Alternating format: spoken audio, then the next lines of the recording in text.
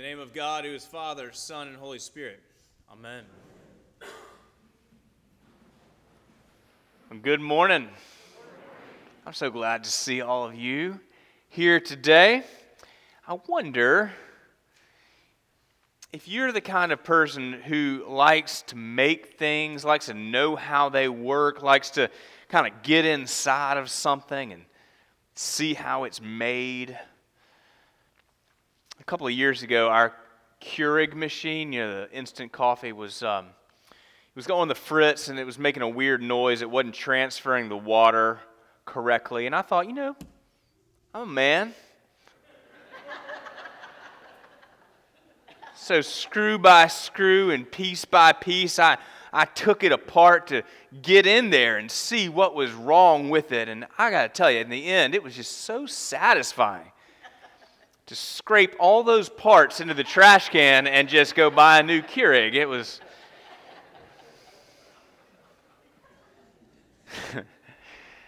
I envy the guys and the gals that can get in and just, take things apart, figure it out, fix them, put them back together. I may not know too much about what it takes to make a Keurig or lots of other things, but I do know that our passage from the second chapter of Acts has a lot to say about what makes the church. What makes the church. Now, you might be surprised that I wouldn't talk about the road to Emmaus, a wonderful passage, much to commend in that passage that Father George just read. But I want to take this opportunity to talk about this to you with the summer and my sabbatical right around the corner. This week we're going to talk about the making of the church, and next week we're actually going to look at the verses that follow this passage, and we'll talk about the life of the church. I think it's sometimes easy to slip into the idea that we come to church for what we get out of it, rather than for the part that we play in it. Now, I hope you get something out of it, but whether the rector is here or not, you have an important role to play in the life of this church. My Keurig was really nothing more than the sum of its parts and the functioning of those parts working together correctly. And so this week, and we're talking about the making of the church, we're going to look at some of the foundational elements of this passage, and then the foundational elements of the church as they're presented in this passage. And then next week, we're going to look at how those parts function together. Okay? So today's passage begins, it's really the very tail end of Peter's sermon on Pentecost. If you remember, that's the day of Pentecost, about 50 days after the resurrection of Jesus, and just 10 days after the ascension of Jesus up into heaven. The disciples had been in Galilee, but they're back now in Jerusalem, and there are pilgrims there in Jerusalem who are there from all over the known world.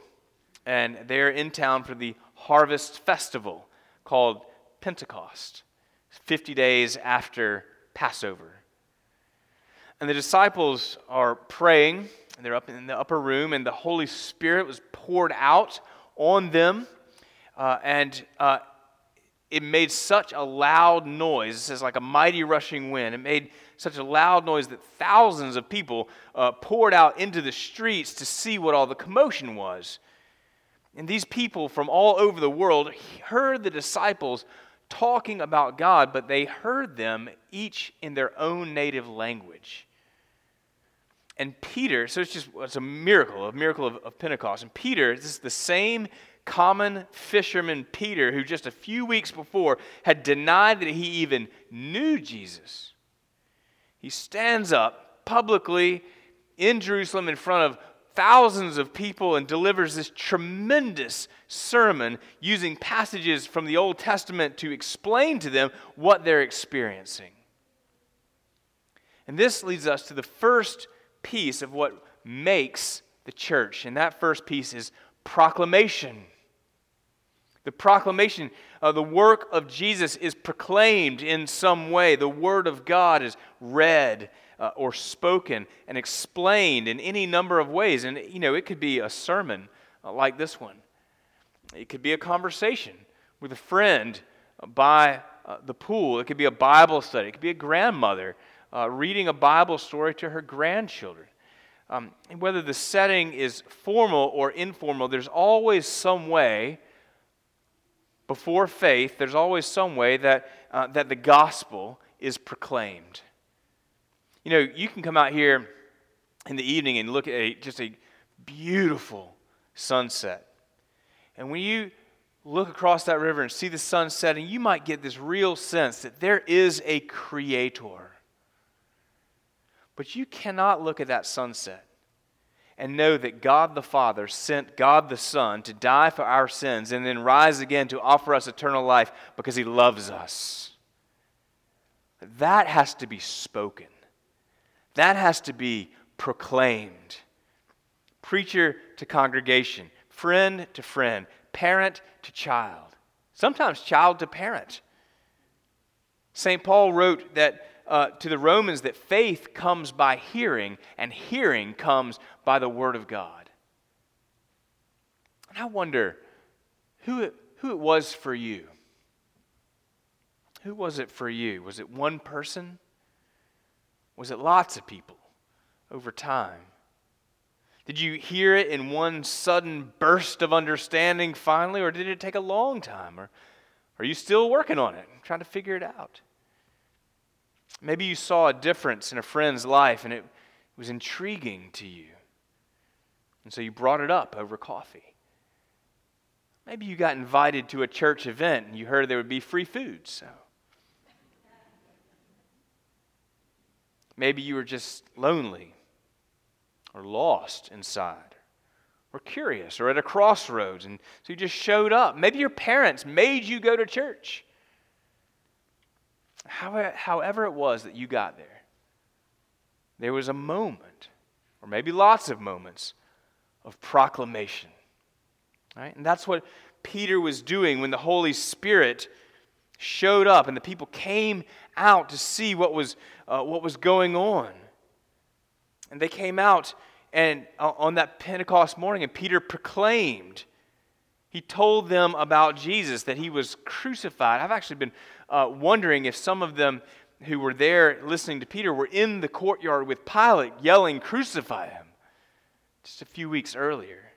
Peter proclaimed that He was crucified, that God raised Him up, and that He was both Lord and Messiah. Jesus is proclaiming to the apostles or the disciples on the road to Emmaus, telling them, opening the Scriptures to them and telling them about Himself. On Pentecost with Peter, it says that when the audience heard it, they were cut to the heart. They were cut to the heart. They were moved. Suddenly they felt this deep distance between them and God. They felt some culpability that their sin, in fact, had in some sense contributed to the death of God's Son. And so they cry out. They cry out to the disciples, "Brothers, what are we to do?" And Peter responds, "Repent and be baptized." That's the second element. We'll kind of smush those two together, repentance and baptism, and just say repentance is really the second element. There is, in the heart and mind of every Christian believer, there is a turning away from sin, which is to say a turning away of just saying, "I want to be God unto myself," and a turning towards Christ and His work, away from sin, towards Christ. And the Holy Spirit uses that proclamation of God's Word, and it lands, and it's different. It lands differently in different ways for each of us, but it lands in the heart and the mind, and we turn from our old life of independence from God, and we turn towards our Savior. We turn towards Jesus Christ. And for some, this may, at the first time when this first happens, it may feel dramatic, this massive turn, or it may be more subtle.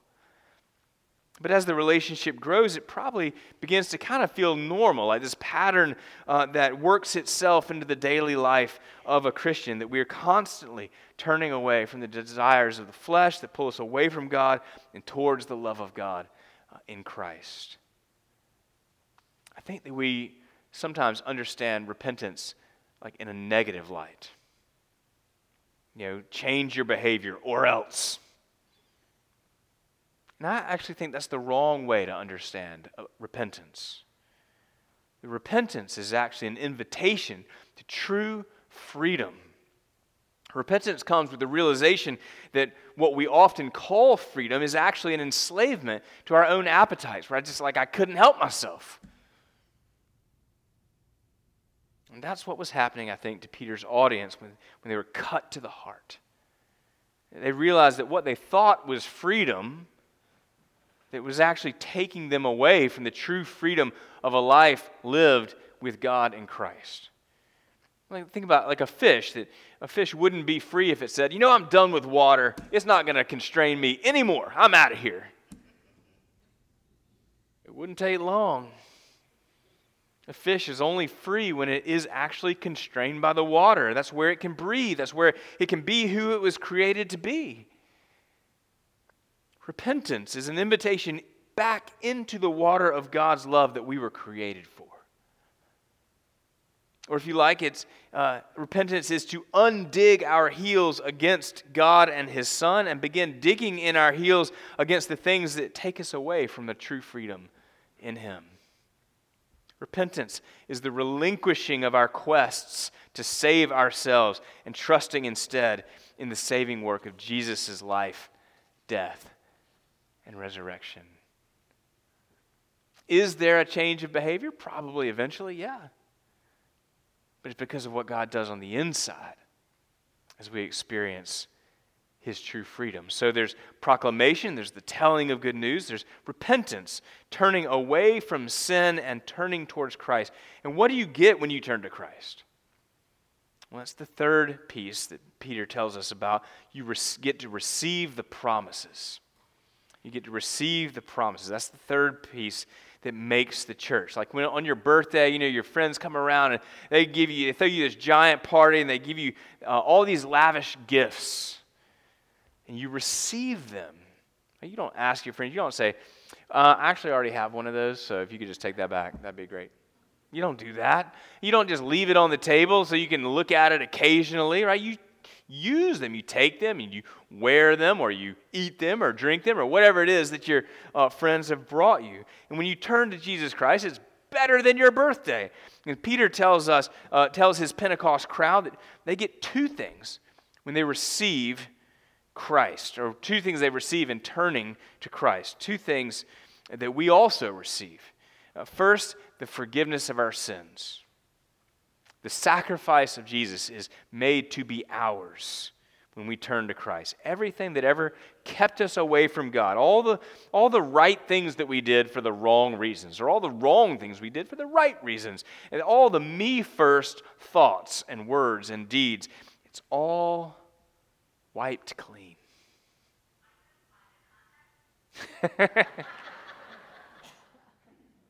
10 burpees. It's all wiped clean.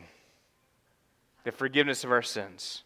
It's not just swept under the rug, it's paid for. It's died for. Right? Not because we've earned it, but because He is good, because He is merciful. Nothing stands between you and Almighty God. Think about how amazing that must have been to Peter's audience. This Jesus, whom you crucified, He is your refuge. He is the very one offering you forgiveness. He is the very one that is forgiving you for that sin and every other sin, clearing the path between you and God. We receive the forgiveness of our sins. Now that's like wiping the past clean, but what about our future? We also receive the Holy Spirit. And that's really the miracle of Pentecost, isn't it? That by faith, that all of us have the presence of God with us always. Now there is a lot to say about that. If I go down that rabbit hole, we'll miss lunch. But save that for another time. What I want to point out is that we've been talking about the making of the church. We've said that there's proclamation, there's repentance, there's receiving of the promises. And each one of those really is, in a sense, individual. Like, I hear the word, I respond to the word by repenting, I receive the forgiveness and the Holy Spirit that is offered to me. The church is the community of those together who have heard the word, who have repented, who've received the promises. It's the gathering of individuals who come together because of what we share in Christ. I may have told this story before, but when I was a new priest, I was on Johns Island in South Carolina, right outside of Charleston. And one Christmas, we went down to this local Christmas tree lot, and I got to talking with one of the Christmas tree guys, and eventually he goes, well, what do you do? And I said, I'm kind of reluctant, because whenever I tell people what I do, it shuts down the conversation. You're like, oh, I'm a minister. It's kind of what it happens. But he didn't. He engaged. He was like, oh, really? That's fantastic. I love God. I love Jesus. I love the Bible. And I said, man, that's fantastic. Where do you go to church? He said, oh, I don't go to church. This is my church. And Johns Island's a beautiful place. And I said, really? He said, oh yeah. I just out here. I praise the Lord. I don't need a church. And he went on to tell me. He said, man, but my favorite book of the Bible is the book of Acts. And I said, really? Tell me about it. He said, yeah, I've got pretty much the whole book of Acts memorized. Well, that's pretty impressive. I don't have the book of Acts memorized. And I said, well, if you ever change your mind, we'd love to have you at our church. And I was driving away with my, Christmas tree on top of the car, and I realized the whole book of Acts talks about people coming to faith and coming into the church. There's not a single instance in the New Testament of a Christian growing in Christ apart from the church, apart from the community of believers. Now, maybe they hear the word and they're cut to the heart, sort of off. Maybe like the Philippian jailer, he was, on the job. But what happens immediately? They come into the fellowship of believers, always brought into the fellowship of believers. Because we need each other. You can't just hear it, repent, and turn to the Lord on your own, because then, Jesus starts to look a lot like you do. Personal devotions are good. I would even say they are essential, but the New Testament would suggest that they are not sufficient. Now, I'm sort of preaching to the choir. You're here in church, right? But God, in His mercy, in His wisdom, has given us each other, has given us the community of faith to sharpen our proclamation, to hone our repentance, to facilitate our receiving of the promises. If I had left all the parts of my old Keurig scattered out on the scattered out on the counter, I wouldn't have had any coffee. And similarly, if our parts of the church don't come together in community, then we ultimately have no real faith. Peter preached that Pentecost morning.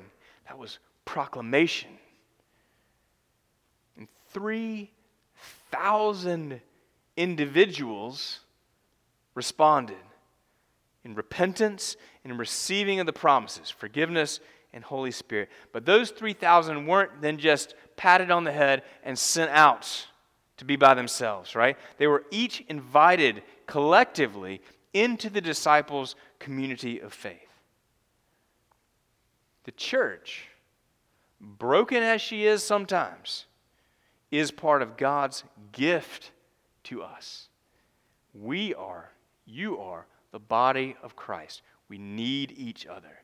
Each of us has a role to play, not as consumers, that is what we get out of it, but as contributors. We're going to talk about that next week more in depth. But remember, there is proclamation, the telling of the good news.